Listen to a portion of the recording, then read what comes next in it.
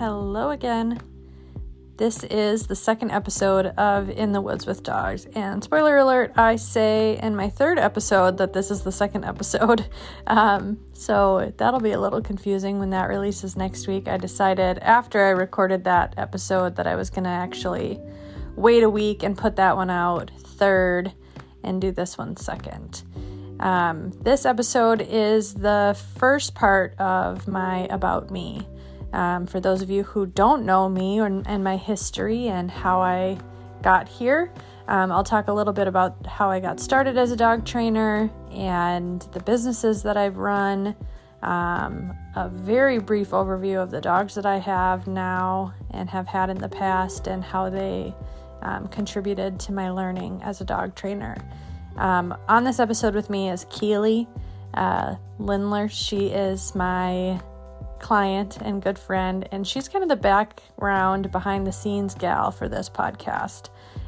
It was her who helped me get it started, brainstormed ideas with me, found this app that makes it very easy to put episodes out, and she kind of keeps me in check when I want to very impulsively record a bunch of episodes randomly with no schedule at all.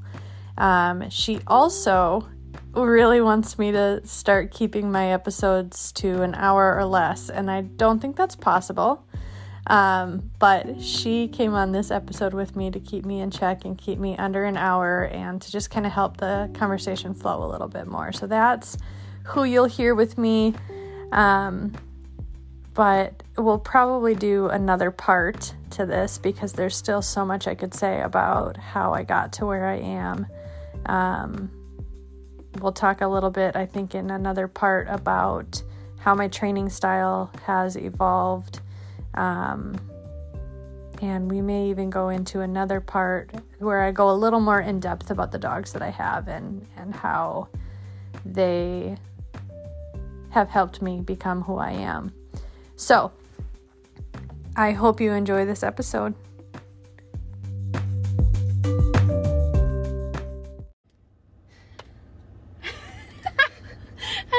It's harder with you than it has been with any of the other two people that I've done with. I think because I know I have to, talk about myself. It's different than talking about a topic, but... Okay, well... This is me and Keely, and we are doing my About Me episode, so the people that don't know me can... She's making me do it. She's forcing me to do it. Keely is in charge of this podcast because I make poor decisions about putting out content in weird... Why is that guy looking at us? Probably because we're just sitting in this truck being weird. A person just drove by and was staring at us. We just got done with group training, and so we're just sitting in the truck after group training and recording my About Me episode that Keely said I have to do because people don't know me. Yep. But I said people do, and she said we have to do a short little blurb. So we are. So my name is Hannah Halverson, and I am the owner of Common Ground Canine, based out of Harris, Minnesota. And I have been training dogs for 7-ish years. I don't really have an official start date. I kind of just woke up one day and was like, I'm a dog trainer now. And that was it. But I think it's about, I usually base it off of when I got Amos, because he was kind of the inspiration for me wanting to become a dog trainer. And that's when I started learning about dog training. And so that's just, I don't know the first day that I took a paying client. I don't know the first day that I felt like I knew enough to be considered a dog trainer. Truthfully, probably I didn't know enough to be considered a real dog trainer until 3 years into already being a professional dog trainer. But 7-ish years. Okay, so actually you answered 2 of the questions I had. Okay. So it was how did you get into training dogs? And Yep. you said Amos. Yep. And then what dog made you is there a dog that made you get into training? And you also Yeah. said Amos, so. I consider Amos my gateway dog because I really just got him. I grew up with dogs. I think most dog trainers did. I grew up with dogs, grew up loving animals, got Amos because I was finally in a position as an adult to get a dog. And he was really easy. Like, he didn't have any major behavioral issues. He already had really good obedience, neutral around people, neutral around dogs. We could go to dog parks and have no issues. He was just a patio dog, like instantaneously perfect dog. And I just started learning about, well, when I was younger, my dad and I would talk a lot about dogs because he likes dogs. My mom, when Dog Whisperer came out, my mom and I would watch Dog Whisperer together, and say what you want about that show, but like that was pretty much what gave me the picture of like, oh, dog trainers exist. Yeah. And this is what it looks like to be a dog trainer for somebody. And so I knew I needed to train my dogs. My parents are split, but both my parents had their own dogs, and they were always really well behaved, and they put a lot of emphasis on making sure the dogs were well behaved, so I knew my dog needed to be good. But because my dog was so perfect, I didn't really have to do anything, and so I kind of like created things, like any little tiny thing that Amos did wrong. I was like, oh, I gotta train him. And it got to the point where I was looking into training and learning about it, and I truly enjoyed it, but I didn't really have anything to work on with my dog. And some people say that they get into dog training because they had a difficult dog and they hired trainers and enjoyed that. I had the opposite experience. I had a really good dog and nowhere to put that training knowledge. So I started volunteering with rescues in a super casual setting. I basically just went into a Facebook group that, I don't know if it still exists, but it used to be How to Help Minnesota Dogs in Need. And it was kind of just a general rescue focused group. It wasn't specifically for one organization. And I just posted in there like a naive little 20-something, and I was like, I'll train your foster dogs for free. And everyone was like, hell yeah. And they didn't care that I had no experience. They didn't care that I had no idea what I was doing. They just needed help, and they needed free help. And so I got a lot of hands-on experience doing that. And at the time, because I got Amos from a rescue organization, at the time I was very rescue focused. So that was very important to me, that I was able to help the rescues.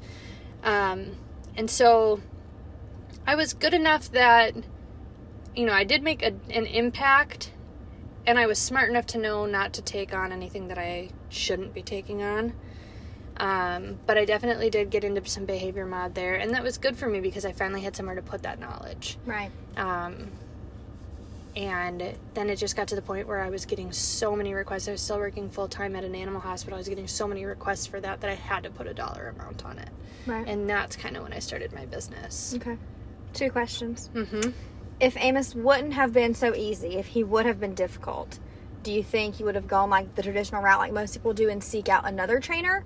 Or still tried to learn and train I think I would have done it myself. Because my parents never had trainers growing up. Like, it just wasn't a thing that we hired dog trainers. Right. And both my parents are pretty just intuitively good with dogs. Like, they know what they need to do. And I think I am, too. I think just, like, I am a good dog person. Yeah, some people it just comes natural. Yeah, and some people it comes natural, but they still seek out help maybe because they're smart. And they know that they should at least check with somebody else to make sure they're doing the right thing. I'm very like, I'll just do it myself and figure it out as I go. And a lot of people do that and are successful. And then some people just are self-aware enough to know that they need help right out of the gates. Yeah. So I don't think I would have probably ever hired a dog trainer if I didn't become a dog trainer myself. Yeah. Like, I probably would have just been a dog owner. Been able to train your own dogs. Yeah. Yeah. When you were volunteering at the rescue organization places, is there a dog that you were working with and you were like, oh gosh, I don't know if I want to do this anymore? Yeah, I have 2 that I remember specifically. Yeah, tell us. There was one dog named Letty, and it was just a weird situation, and I might not even get the story right. For one, I wasn't involved in the whole story. I just got brought in as the dog trainer. And then for 2, it was many years ago, so I don't remember it perfectly. But basically, the story goes, this dog was in a shelter somewhere, Wisconsin maybe, and some just like regular people, they weren't like with a specific organization, somehow managed to pull this dog from a shelter And they didn't have a foster lined up, so she went into boarding. And they knew she needed training help because she was showing at the very least, reactivity towards other dogs. And she was a bully breed mix. And so she was in boarding, and they brought me in to help with the training while she was there to increase her chances of getting into a foster or adopter home. But then while I was working with that dog, another trainer reached out to me and was like, I see that she saw in Facebook groups that I was working with this dog. And she was like, so I was actually supposed to, the rescue I work with was supposed to pull that dog from the shelter. But then when we went to go get her, she was already gone. And this trainer had already kind of mentally and emotionally invested into this dog and helping her. So she kind of took over. And I was like, this is my client. Yeah. And I was getting paid a tiny bit, but they couldn't, it was just the two women that were paying me out of pocket to help. But that wasn't it. It was more just I'm good. I don't need help. Right. And I most definitely did. I just didn't know at the time that I needed help. And so she kind of swooped in and she just kind of took them from me. And I got to, I learned a lot. She let me come and shadow the classes, but she would have somebody else handle the dog. And that was just my first kind of experience with just how weird dog world can kind of be. And so that was just a hard situation to navigate because I was a professional technically, but I didn't really have a reputation as a professional. So I couldn't really stand up on, nobody would do that to me now. Right. Nobody would ever step into my space and be like, I'm just going to take this dog client from you. Yep. I feel like that is actually mine. So that was one where I was like, wow, that was a lot for me being less than a year into being a dog trainer. Right. And then the other one was, this woman has a rescue now, but at the time she was just fostering for other rescues, and she lived kind of in a rural area, and she had 9 dogs, which at the time was holy shit, that's a lot of dogs, but now that's how many dogs I have. And horses and llamas and all this stuff, and she had this one, I don't even remember that dog's name, just really beat up, a reservation dog, had been shot a few times, just creaky, not built right, crabby little dog with some serious aggression. And that was a hard one for me to navigate. And both of these were kind of the turning point when I was like, okay, you need to maybe just start a business and start charging people, because people were not taking me seriously as a volunteer. Yeah. And so I would go into this woman's home to train this dog. She asked me to come there, but then she wouldn't take any of my advice because she was older than me. She had been involved in dog rescue longer than I had, but I was the one saying, I'm the dog trainer. And that was kind of hard to navigate. And then why that one really stood out to me is there was an incident with the dog and her child that wasn't bad, but could have been. And it was enough for her to say, we're going to put this dog down. And I found out after the fact. And at the time, I was not pro-behavioral euthanasia. I was very naive in thinking all dogs, can be fixed. Right. So it upset me a lot. And I was like, why didn't you consult me? I'm your trainer. And she was like, yeah, not your decision to make. And that was just another one where I was like, okay, that's a big lesson that I needed to learn, but also, you need to stop working with rescues. You need to stop for a while. You need to stop working with rescues. You need to stop volunteering your time. It's time to gear it up. And those two incidences wouldn't have happened had you, for one, now in hindsight, I can look back and say they wouldn't have happened if I had more experience. Right. But I needed those experiences.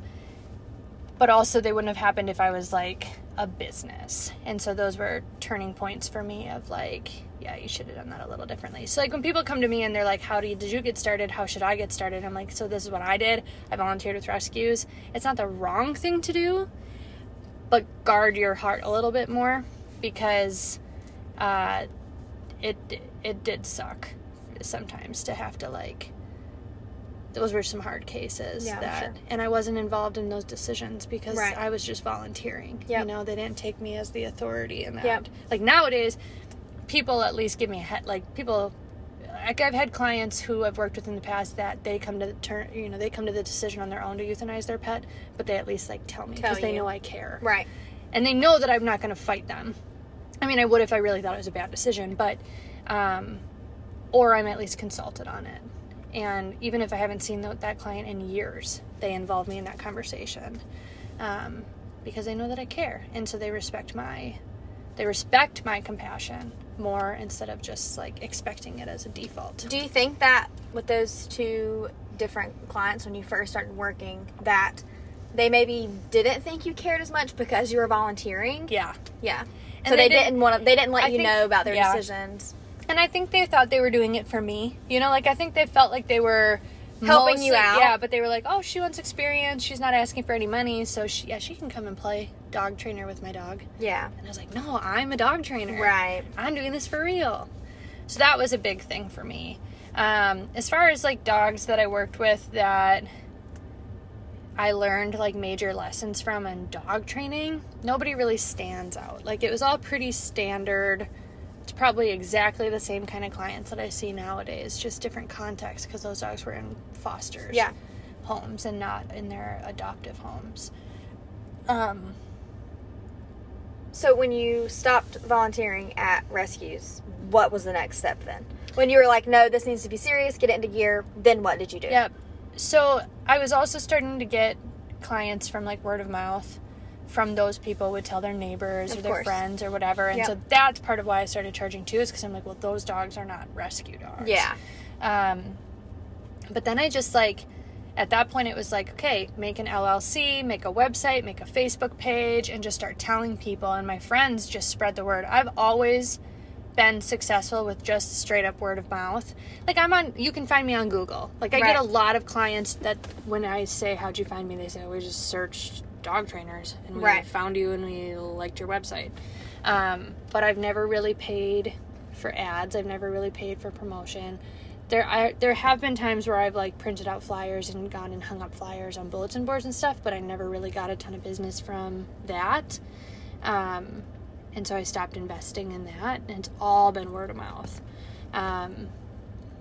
It did help for a while. So I've actually had 3 separate businesses since I became a dog trainer. There was my initial business when I started was Loyal Friend Dog Training. And when I worked at the animal hospital, I would do it super part-time. And I got to a point working at the animal hospital, I was just a receptionist there.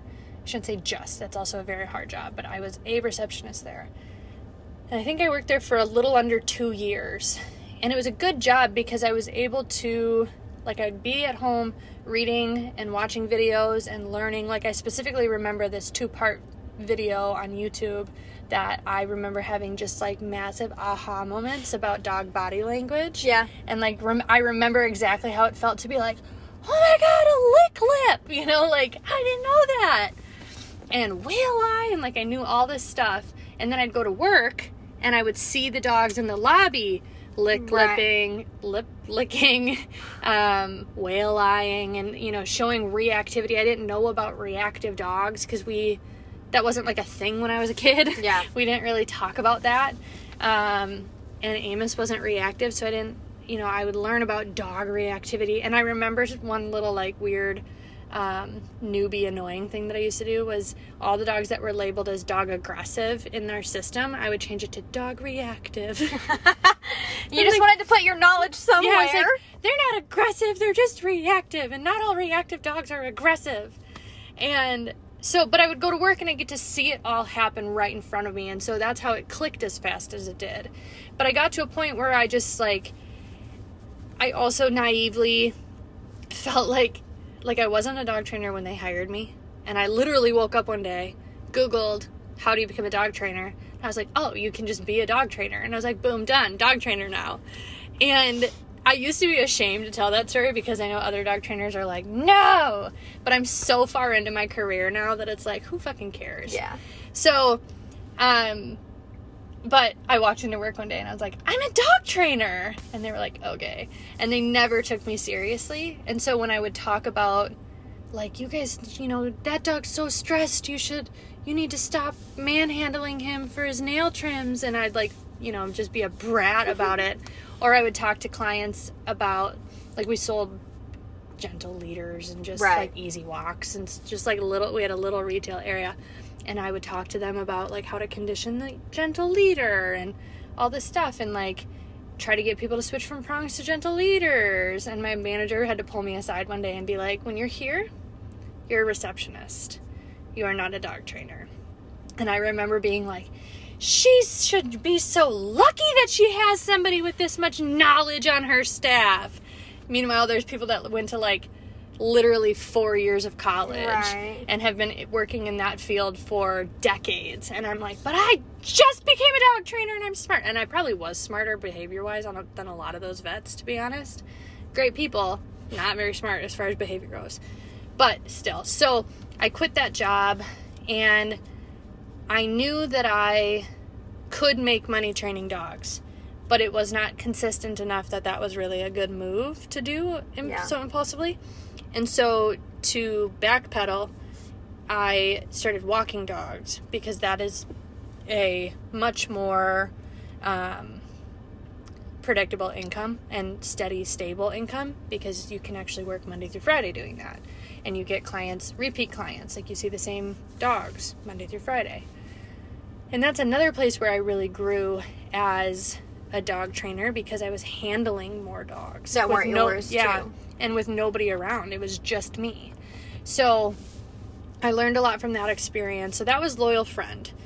And then I met a girl named Mary, and we became friends. She was also a dog walker. She's from Buffalo, New York. She has more experience than me. I think she's about 5 years ahead of me experience-wise. And I just found her through social media. Back then, Instagram was still kind of new. We didn't even have stories. Facebook groups had kind of just started. And so I found her on Instagram, creeped hard on her. And finally we didn't even have DMs back then. So she commented on something of mine and said, do you want to go to a dog park or something? And so we met, and we just slowly became friends over time. And we had a lot of similar philosophies. We just really hit it off, and we decided we basically serviced the same area, and we did the same things. We charged the same amount. We had the same ideas. She was better than me at the time by a long shot. And we decided to merge our businesses, and so we became A New Leash. And that is where most people knew me, and how I really grew my business, because we were A New Leash for maybe 6 months before we got a facility in Edina. And once you have a facility, you just hit a different category of business, because you actually have a brick and mortar location. And so we did group training or group classes. We did day camp. I did board and trains out of my home, private lessons, and we did that for 2 years. Our lease was 3 years, and we did that for 2 years, and then COVID hit. During this time, you were getting more dogs on your own, though, right? Besides Amos? Yes. Yep. So tell us, what about the dogs you had during that time? Okay, so my second dog after Amos was a dog named Finn, and I learned a lot of things from that dog. And he was a dog I took in from the animal hospital. He had bitten his owners, and they called, and they were asking questions about doing a rabies quarantine and all that. And it turned into like this big all-day back and forth deal where they were calling a bunch, and we'd go find stuff out and call them. And they called. We were going to like try to get the dog in rescue. It was me and another tech that were like really passionate about trying to save this dog's life. And she called back at the end of the day, the owner of Finn at the time, and she said that the city of St. Paul euthanizes dogs for free and sends them out for rabies testing, because he had bitten. And so they had tried to bring him back to the Humane Society. The Humane Society said that we have to quarantine him. The state or the city had said same thing, he has to be quarantined, we can't just put him down, and he can't just disappear, he can't just whatever. So she was like, we're just gonna put him down. And I was like, bring him here, I'll take him. And we were like it was just desperate at that point. Right. And so I got him, and we were going to board him at the vet clinic for a while, and he was just having a really hard time there, so I brought him home, and it became very clear very quickly that the dog was not adoptable, and so I decided to keep him. And I had him for about 2 years. Oh, that just says the vehicle is going to shut off in 25 seconds. I can override it though, I guess. So, I kept him. I had him for 2 years. He had very severe generalized anxiety. He just was a very, very scared dog. And he also was just a big bite risk. And so he bit me a lot. Most of the time they were just little level 1 bites. So he'd bite, he'd make contact, but he wouldn't put pressure down. He would never break skin unless I pulled my hand away. Like if he did break skin, it was just from me retracting my hand against his teeth. But there were 2 incidences in those 2 years where everything that could possibly go wrong on that dog's day went wrong, and he lashed out enough that he scraped my arms up pretty bad, and it was a big deal. And the first time it happened, I was like, well, here's all these things that went wrong, and that was kind of my fault. But it also was, he was so bad, you couldn't trim his nails. He had pretty bad allergies that he had to have had allergies. They were never diagnosed because he was so hard to handle that I couldn't give him, I couldn't meet his basic needs. Right. So baths were not an option without getting bit. Nail trims were not an option without getting bit. And no matter how much I worked on it, there was not much improvement because it was so severe. And so by the second time he tore me up, I decided that he needed to be put down. And so he was the first dog that I ever had that I put down for behavior. He's the first dog I ever put down at all, of my own. And that was the dog that I really learned how to read dogs because there were consequences. I would get bit by that dog. So I learned a lot of that body language. I also learned what it's like to live with a dog that you have to walk on eggshells around in your own home. And I have a lot of clients that are in those situations that I don't think I would have been able to support them in the way that I can now because if I had never lived with it. Definitely. So that was the biggest thing from Finn. He was the dog that made me realize that behavioral euthanasia has a place. The reason I took him is because I didn't believe in it. And I still am glad that I gave him a chance in a new environment. But he was just very broken. And then my third dog was Roxy, and she was also taken in from the animal hospital because she bit somebody. And I'm really glad that I intervened on that. I was so dramatic though, I'll never forget. I didn't want the dog to be put down, and I told our medical director that if he euthanized that dog, I'd walk out. And I was crying and screaming. And I'm like, man, I cannot imagine ever acting like that at work. But it's like, it just brings something out of you. Plus, I was in my early 20s, so that was part of it too. But so Roxy is a really cool dog. I still have her. She's almost 8, and she will bite people probably, but she hasn't she's never bitten anybody, really bitten anybody since I've had her. And even when she bit the person that they wanted to put her down for, I really don't think it was a real bite. Right. They just were not equipped to have a dog like her. Excuse me. And I think that's just like a old school way of thinking. Like, a dog bites, it dies. Yes.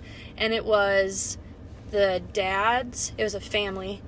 The dad's dad was in town. Yeah. And he was the one that got bit, and he was the one. They actually had a wellness appointment scheduled for her. It was a Saturday. Wellness appointment scheduled for her, called and canceled it, called back an hour or so later, made a euthanasia appointment. And we were like, how did this dog go from being healthy enough to need vaccines to now it's being put down? Right. And she was explosively reactive, but she's also just a very energetic dog too. And she's still very energetic, but she's super sweet.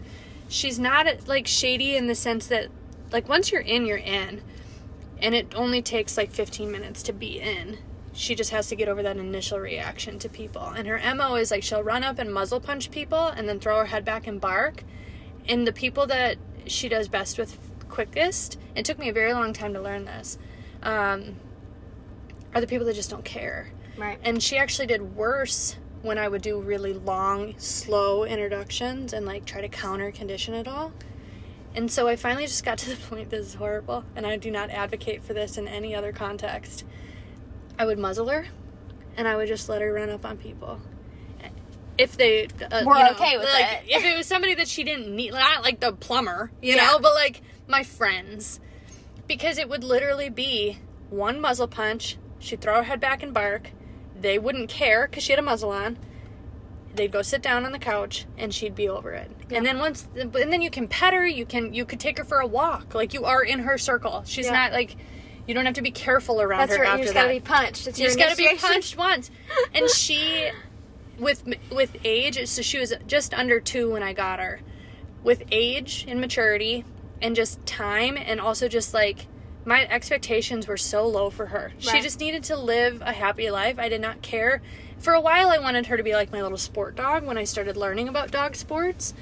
There was a phase in my life where I was like, I'm not a real dog person unless I do sports. And so I was like, she can do sports, she can do sports. So then I did work with I did actually go to a training class with her, but it was mainly because I had become friends with those trainers, and they were like, take her to her class, and I was super nervous because she was very reactive, and we didn't really get much out of the class, but it was just it was a friendship that I wanted to work on, you know, and grow. So I went to the class, but I really thought she was going to be my little sport dog. And I think if I had her, like, if for some reason I got her now, I think I would have gotten her over her reactivity way faster, just because I have more experience. Right. And she totally could be a little sport dog. She would love discs. She would love agility. She would love fly ball. She's super bouncy and energetic and loves to move her body. She's super toy driven. So I learned a lot. Just like I learned all my tug skills with her.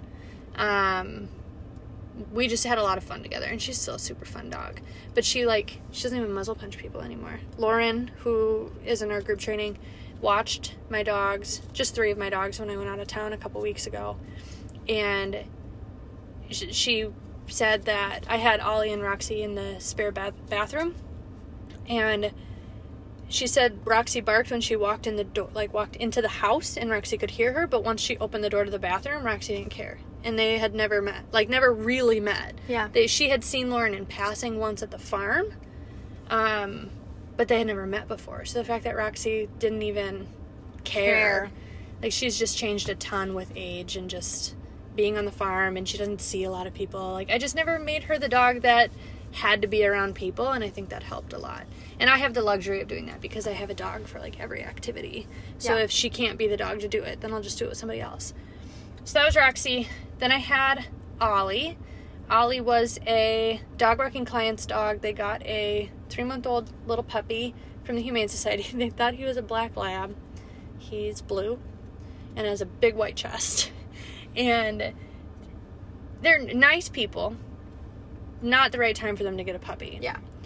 So they hired me for dog walking just to come let him out a couple times during the day. They lived just up the road from me. And we did a little bit of training, but I was mainly just the dog walker. And then he hit 6 months old, and he got a little naughtier. They also had 2 preteen daughters that when the novelty wore off, they just didn't really do what they, Yeah. And so the mom was like, I basically have 3 kids. This is not, why did I do this to myself? Yep.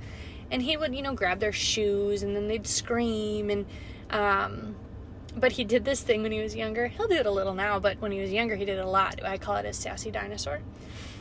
He's a bully breed mix, and they just have different unique vocalizations. So he'll steal things. When he was younger, he would steal things, and when you would be like, hey, give me that, he would back up and do kind of like a stretch / play bow. It wasn't a full play bow. It was kind of like a, hey, don't, appeasement kind of move. Yeah. But then he would "Rrr," and like shake his head and just kind of like grumble at you. And I recognized that as just being sassy. Like, I took this thing. Yeah. But it freaked them out. And part of it was when they thought he was a lab and they started showing pictures to their friends and coworkers and stuff. They were like, that's a pit bull. And I remember them coming to me being like, do we need to worry about him because he's a pit bull? And I said, I don't see anything that we need to worry about yet. You know, we'll cross that bridge when we come to it, but there's nothing that I'm like, holy shit, this dog's a pit bull. And they were like, okay. And, you know, I had to have that conversation with them of like, you don't know with a puppy, yeah, there's some things about pit bulls, but by default, we don't need to worry. And so when he started doing that, I think it just, all those things came together. And so they wanted to rehome him, and I was like, I'll take him and I'll find him a new home and I'll help you out. And they actually got cold feet and changed their mind once. And then they said it again, and they were like, come get him right now, because we're going to change our mind again. And so I drove over and I got him. So that was at 6 months old. And he's great. He's the first dog I ever raised as a puppy for myself.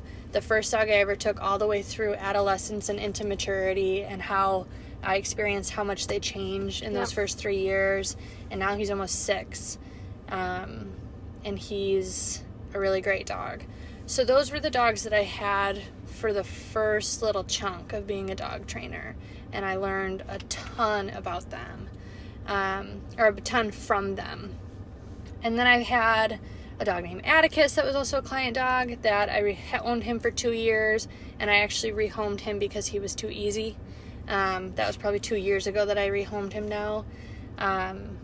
He was such a nice dog, and you just really don't need to be here. Someone else can take advantage of you. Yeah, right. I was like, you could bring, like, when I looked at him, I was like, yeah, you're a nice dog, but there wasn't this connection of like, you're my dog. Past the novelty of having a new dog in my house, I didn't bond with him in the same way. And so I was like, somebody else would be so lucky to have such an easy dog. Like, there's no reason for this dog to be here. I'm just, taking someone's dog. And it was actually the guy I was dating before, Kyle, my now boyfriend, who adopted him. And he knew him, and his dog is great, but his dog's temperament is just a little bit more finicky as far as introducing another dog into the household. And Atticus was great with dogs, and those dogs had met before. I already knew Brian's whole lifestyle because we dated for 6 months, and so I'm like, oh, this is perfect. So he went to go live with Brian, and I don't get updates very often because it's my ex-boyfriend, but it's kind of a no news is good news kind of deal. Yep. So that was Atticus. While I had Atticus, I also got Kamikaze, who's my first dog from a breeder, my first German Shepherd, my second puppy, and my first dog that I had like real goals for. Yep. What were some of those goals? I really wanted to do protection sports with her, and so we did title her. I got her BH last fall. I decided that I don't really enjoy those sports as much as I thought I would anymore. I still have a ton of respect for them, but I don't get the joy from training for them that I thought I would. And so I also wanted to do like a little of everything with that dog, and now I'm just kind of not a sport person anymore. So that was Kazi. Then I got Bauer. Bauer's my Yak Terrier. And then I've learned a shit ton from that dog. I could do a whole episode just about that dog. And we should. And then I did have a dog named Seven. She was another dog that I adopted from a rescue that I knew that rescue really well. And they posted her on their Facebook, and I was like, that dog looks cool. I want to meet her. And she was really cool. I had seen many, many videos of her doing play groups with dogs at the shelter. I had a friend that volunteered there, had met the dog, had recorded videos of the dog, and put them on YouTube. I probably saw 15 different videos, and they all had different dogs in the videos, so there's probably, 30 or more different dogs that I had seen this dog interact with in these videos. And I was shocked that she was so neutral with dogs. And I was like, that's great, because she doesn't have the look of a dog that I would think would be good with other dogs. And so I adopted her. I had her for 3 months. And she we didn't bond in the way that I expected to. And in the beginning, when I first met her, I just thought she was aloof. But there was just some kind of disconnect with her. And I was never afraid of her, but there was definitely something about her that made me just be a little more cautious. Yep. Like, I didn't like to play with her when she was too hyped up.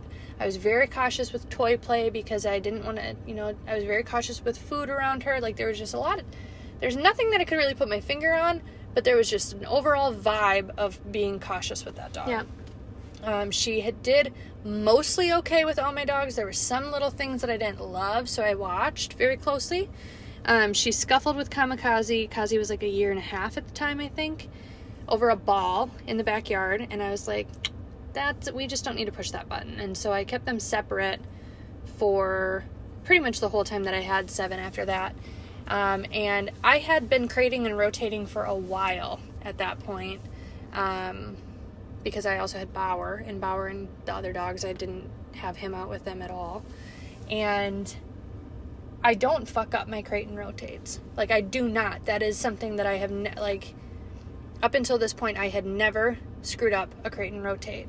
And there was one day, I was standing in my basement, I had let all the dogs out, and all of a sudden I was like, oh my God, all the dogs are out in the backyard. And I ran up there, and Seven and Kazi were out in the backyard together with all the other dogs, not Bauer, and nothing happened.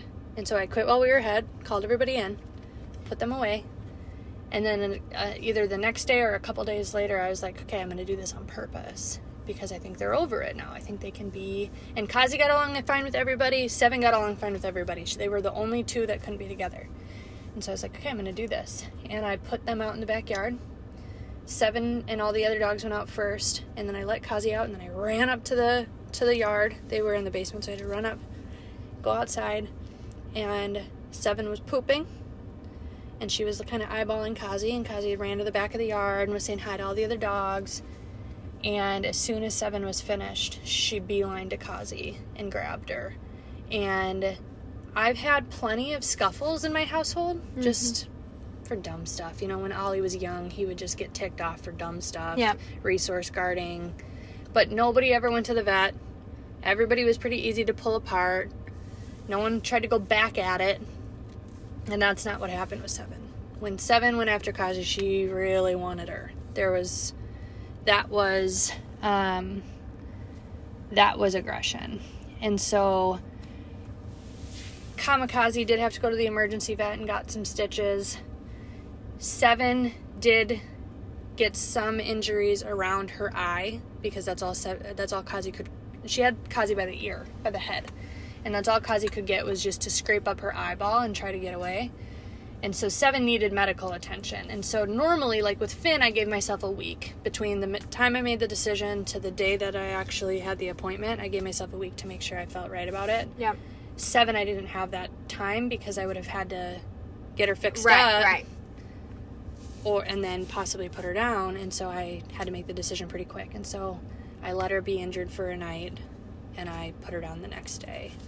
And that is one, I will say, I have way more what-ifs with Seven than I do with Finn. Yep.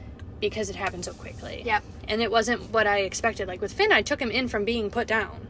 So 2 years later, when it came full circle, it's like he was going to be put down earlier anyway. Yeah, like, okay, well, maybe I needed, maybe I just pushed it out 2 years. But it was going to happen either way. With Seven, it was like, this was apparently a normal dog. All the information we had was that she was a normal dog. Yep. And it suddenly became not true. I still stand by my decision. She was too strong. I didn't feel comfortable. And just knowing how badly she really wanted to go after Kamikaze. I am experienced in evaluating situations like that. So I know that I made the right decision, but that is one that I learned. I just have a lot. And from both of those, I learned a lot on how to support clients through that and how to evaluate if that's where we need to be. If that's the decision that needs to be made. So I was Seven, and then what was very kind of interesting about that was before I got Seven, I met Cade. And Cade was a client dog. I met him when he was 4 months old, and I just had this moment when I met him. He was so bad. He was just such a bad puppy, but I liked him. And I had this moment of, like, this dog's going to end up mine. And I was like, don't put it in the universe. Don't put it in the universe. Because I said the same thing about Ollie, and he did become mine. And then he was doing really well. Cade was doing really well at home and doing well with the training that we were doing. And so I kind of, like, wrote him off. Okay, that's not my dog. Not that I would ever, like, manipulate somebody into giving me their dog. Sure. But, like, you bond with them differently when you start thinking like that. And then you in your own head start acting funny. And so I like, okay, good. He's settled. I don't have to worry about him. And I adopted 7. The night I was sitting in the emergency vet with Kamikaze, and I had made the decision that I was going to put 7 down the next day, I got an email from Cade's owners saying that they needed to rehome him. And I was like, well, that's funny timing. And so he was doing really well. He came to our structured daycare program and was doing great there. But when we hit COVID and had to shut down our business, and he didn't have that structure. They couldn't replicate that structure at home well. Not because they're bad dog owners, they just were not prepared. They're not the type of people that can do that. They don't want to have to do that. Great people, great dog owners, just not for aggressive dogs. And so he was 8 months at the time, and I had seen him make so much progress. If he was an adult dog behaving the way that he was at his owner's home, I probably would have suggested euthanasia because it was pretty severe. But he was young. I knew him really well. And I was like, well, at the very least, let me give him an environment and change. Let me throw some more structure at him. Let him grow up a little bit. Worst case scenario, I come back to the same conclusion. But I can shoulder the weight of making that decision. You know, they would know. I would let them know. They would have the opportunity to say, no, just kidding, we want him back. I would support them if I felt like that was safe, I would have supported them. And they would have been sad, very sad, but it would be a completely different experience for them than if they had to do it themselves. So I was like, at the very least, I can shoulder that weight. And he's been great. So that was after Bauer and after 7, I got Cade. At the same time, I had started dating Kyle, and so I inherited Cash, our wear hair, through that relationship. No, I forgot about Biggie. Biggie was in there. I thought he was maybe just coming next. No, he was before. Because I had Biggie when I moved in with Kyle. Biggie came during 7. After Bauer, before I put 7 down. Okay. I had Biggie. And Biggie is a half-brother to Kamikaze. He was purchased by a friend of mine, Brooke. Brooke had some situations changed, that some curveballs thrown at her, and having a puppy was not the right time. And so the 3 of us, me, Brooke, and the breeder, decided that Biggie could stay with me. And so I have Biggie. And he will be 3 in October. And I also wanted to do Schutzen with him. But he just doesn't really have it.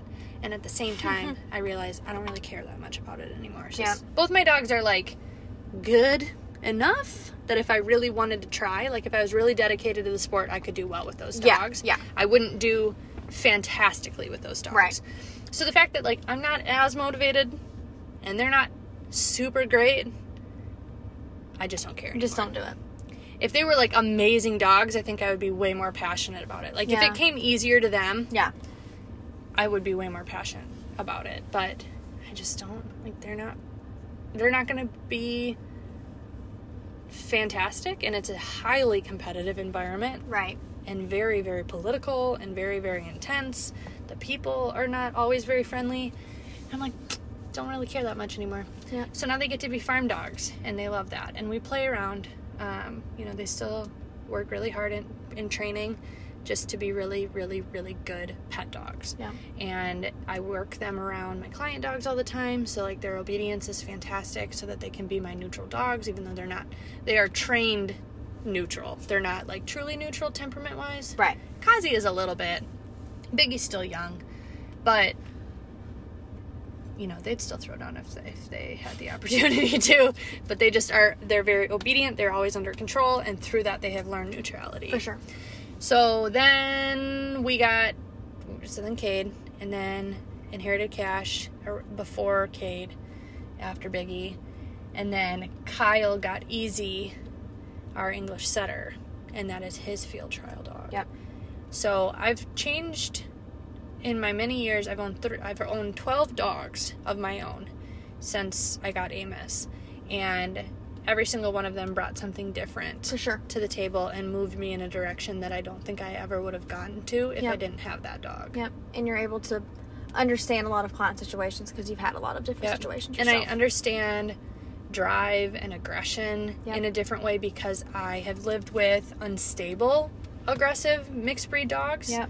And I've lived with stable, aggressive, purebred dogs. Yep. You know, like Bauer is supposed to be aggressive in the way that he is. Kamikaze and Biggie are supposed to be, for the most part, aggressive in the way that they are. I understand, like, possession because of those dogs, because that prey drive is so intense in both of those. But then I also understand prey drive in a different way because I have bird dogs now. So I say all the time, and I stand by it, I would not be the trainer that I am today. I would not have advanced as quickly as I did through my experience if I didn't own every single one of those dogs. For sure. So when and how did you go from a new lease to Common Ground Canine? Oh yeah. So then COVID hit March 2020, like mid-March, right after my birthday. We closed our facility like a week early. Like, we didn't really know what to expect. Everybody had started buzzing about it, and we were like, maybe we should. It seems like people are closing. Maybe we should. Yeah. And so I was dating Kyle. Kyle lives up here in Rush City. And he was like, well, and he works in the city, so he worked actually 10 minutes away from where I used to live in Columbia Heights. And he was like, well, come. We had just started dating. We were only a month into dating. He said, well, come up here. You can quarantine up here. He still had to go to work. He was essential. And so I was like, seriously? Like, me and all the dogs? And he was like, whether it's me and you and all the dogs at your house or me and you and all the dogs at my house, it doesn't really change my situation very much. And I was like, okay, that's pretty cool. And so I brought all the dogs up there. And 1 week turned into 2 weeks, turned into 3 weeks, turned into 4 months, and we had just started the final year, the third year on our contract with our landlord. Yeah. And we hated, like, having that facility was such a burden. It was so expensive to live there. For sure. Work there. I'll have that space. And I was married previously when we started that business. And shortly after we got that facility, got divorced. And so I also was all of a sudden solely financially responsible for myself and my house and all my stuff. Yep. And the facility and all the dogs. Yep. And the whole facility. And it started off really fun. Like, the first year of having that facility was super fun. And we were all hyped up about what we were going to make it into and all our goals. Yeah. And the second year just sucked. And we were burnt out, but we couldn't stop working. We had gotten behind in our rent because it was so ungodly expensive to be there. It was such a dumb decision that I made to move us into that facility. And we were sitting and thinking, oh, and also Mary's mom passed away very unexpectedly in February, right before COVID. And so we knew we had 1 year left, and we would sit. We were doing our structured daycare program at the time, and we'd sit on the floor and we would daydream about what our lives would look like when we didn't have that facility. Wow. And she would move back home to be with her family. Her dad had some land that she was thinking about maybe turning into a boarding situation, and we both kind of agreed that we wanted a very simple life. Like, we had overdone it with this facility. We wanted a break. Yeah. And I remember saying, like, maybe Kyle will like me enough to let me move in with him someday. And, like, it was such a fresh relationship. And so we closed for COVID, took our couple weeks off. I, started doing board and trains to supplement income and all that. Yeah. And when it became apparent that we were not going day by day anymore or week by week anymore, but month by month as far as the statewide shutdowns and all that. Yeah. We were like, we're we got to get out of this. Like, this is not working. Yeah. And she really, really wanted to move home because her mom had just passed and she really felt drawn. Like, she has no family here. She's all from, everybody's in Buffalo still. And so she really wanted to go home. And the only thing really holding her back here was the business. And so we were behind on rent and digging ourselves a hole because we couldn't work. And so we went to our landlords and we were like, we are not going to come out of this. You know, could we have hustled and figured it out? Like, if we were able to open back up again? Absolutely. But we were like, this is going to be how we get out of this lease. Yeah. And we move on. And so we said, we're not going to recover from this. Is there any way we can end our lease now and move on? And they said yes, because they knew they weren't going to get paid. Yeah, for sure. Not because we wouldn't have paid them, but we weren't able to work. And so they said, as soon as we find somebody to take over and we'll sign a new lease, then you can leave. And so it took from, I think we kind of made that decision in June of that year. Around then, maybe more like May. And it took until September for them to find somebody to move in. And then, you know, then they were kind. They cut us a deal and said, if you give us, you know, X amount, we'll write off the rest of your debt. So it worked out really well for both of us. Mary moved back home. I got to stay up here. I didn't have to worry about being down in the cities. It did take me a while to bite the bullet on selling my house because the relationship I was in was still so new technically. And I moved in with him after a month. But I sold my house April of 2021. And I officially moved back up here for real October of 2020. And then sold my house in April. But when Mary moved, we had both of us had outgrown a new leash and the branding and the message. And I was really becoming more of a balance trainer. Yep. And she was always open to it, but her type of dog is very different than my type of dog. Yeah. Her type of handling is very different. The way that she forms relationships with dogs is very different than how I do. And so it was the right thing when we had started a new leash, all of that, but I just didn't feel like I connected with that brand anymore. Yep. And she wasn't a part of it anymore. So it just felt kind of strange to continue that business without her. And I also just kind of wanted to, like, leave me alone. Like, you know, like, I wanted to be, like, so simple. Yeah. I wanted to, like, totally just redo shut down everything. Yep. Because it was such a horrible time when I had that facility that I wanted to, like, please don't hire me for a while because I needed time to recuperate. Yep. And so starting over and not being a new leash anymore slowed down the client inquiries. For sure. Which is exactly what I wanted. And so Common Ground feels way more like me. And in fact, Common Ground is one of the names that we threw around as an idea when we were starting a new leash because it always felt right. But there's a couple coffee shops in Minneapolis. There's Uncommon Roots, and then Uncommon Grounds and Common Roots are two different, and people will frequently mix them up and call it Common Grounds. And so we were like, we can't do that because Minneapolis has these already. And I was like, well, I'm not in Minneapolis anymore, and I don't think it sounds like coffee if you say Common Ground. Common Grounds, I think, sounds like a coffee shop, but Common Ground works.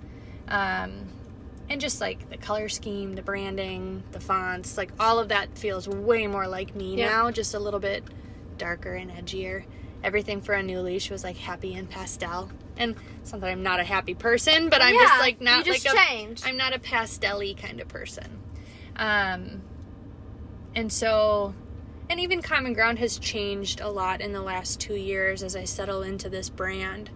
But that was the main reason why I changed from that business. So now it will be Common Ground probably forever, hopefully. Yep. But yeah, 3 businesses in 7 years for that. And now you're here. Yeah. But I do think that in the last 2 years of being up here and becoming a balance trainer, I do think that this is when I finally found myself. as like, who am I as a dog trainer? What do I stand for?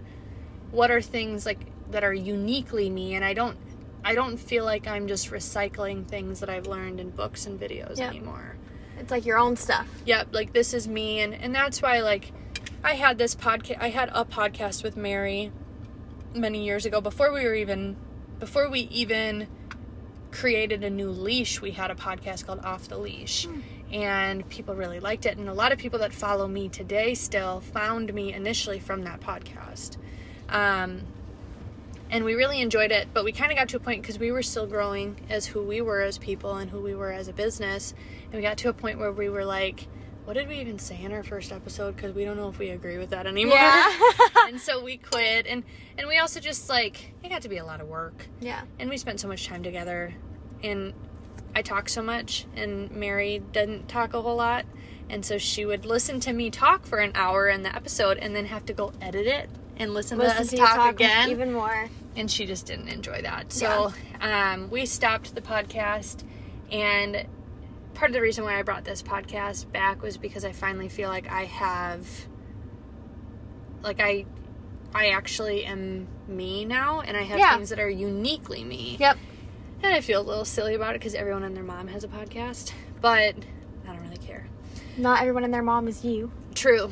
And, you know, that's why I'm doing the 2-day seminar next month, July 30th and 31st, because I finally feel like, you know, I've done seminars in the past, little like 1-day, couple-hour deal on single topics. I even tried to put up a 2-day event a few years ago, had nobody signed up, but I wasn't interesting then. Yep. Like I was just a dog trainer recycling the same stuff that all the other dog trainers were saying. Yep.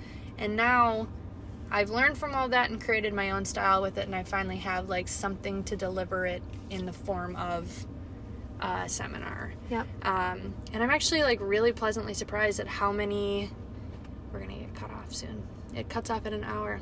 Well, good. I was gonna cut you off at an hour anyways. Okay. I'm trying to keep her shorter with these episodes. Oh, I don't know if I can do it. I'm staying under 2 hours at least. It needs to be under 1 hour. All right, well, we'll wrap it up there then, because we have 15 seconds before we get cut off. And it leaves people wanting more, and they'll There come you go. back and listen to the rest. Perfect. Look, it turns red. It's counting down. All right, the end. I'll record an outro later. Bye.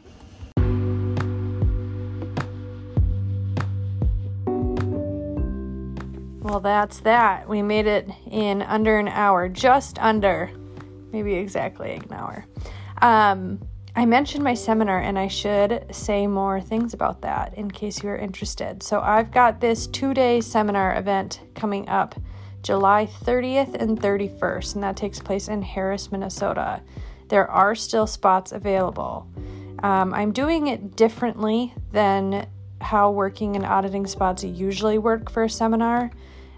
Basically, everybody is an auditing spot, but I want you to bring your dogs and tell me about your dogs if you are willing to get your dog out and work them in front of the group. You certainly don't have to, but when you register, you tell me about your dog, and as I'm putting my plan together and thinking about the important things that I want to tell everyone, I will be referencing this list of dogs that I have available to me and pulling out dogs that will best demonstrate the things that I want to share. And it's better this way. For one, everybody gets to pay the same price. There's no price difference between an auditing and a working spot. So that way, the chances of you being able to work are higher, and it's not just who can afford it and who can't. But also the information that you'll get about your dog will be specific to your dog because your dog will have been chosen for that segment of the seminar. And then everybody watching gets to see exactly what they should see. And the dogs get to come out and work for exactly the amount of time that they should. If they don't need a lot, they get a few minutes and they get to take a break. If they need more, we can dive into that and give them exactly what they need. So there's no pressure to fill an expectation that someone has because they paid more money for a working spot. However, The second day of the seminar, so first day is all lecture and seminar, demonstrations and all that. The second day is all working.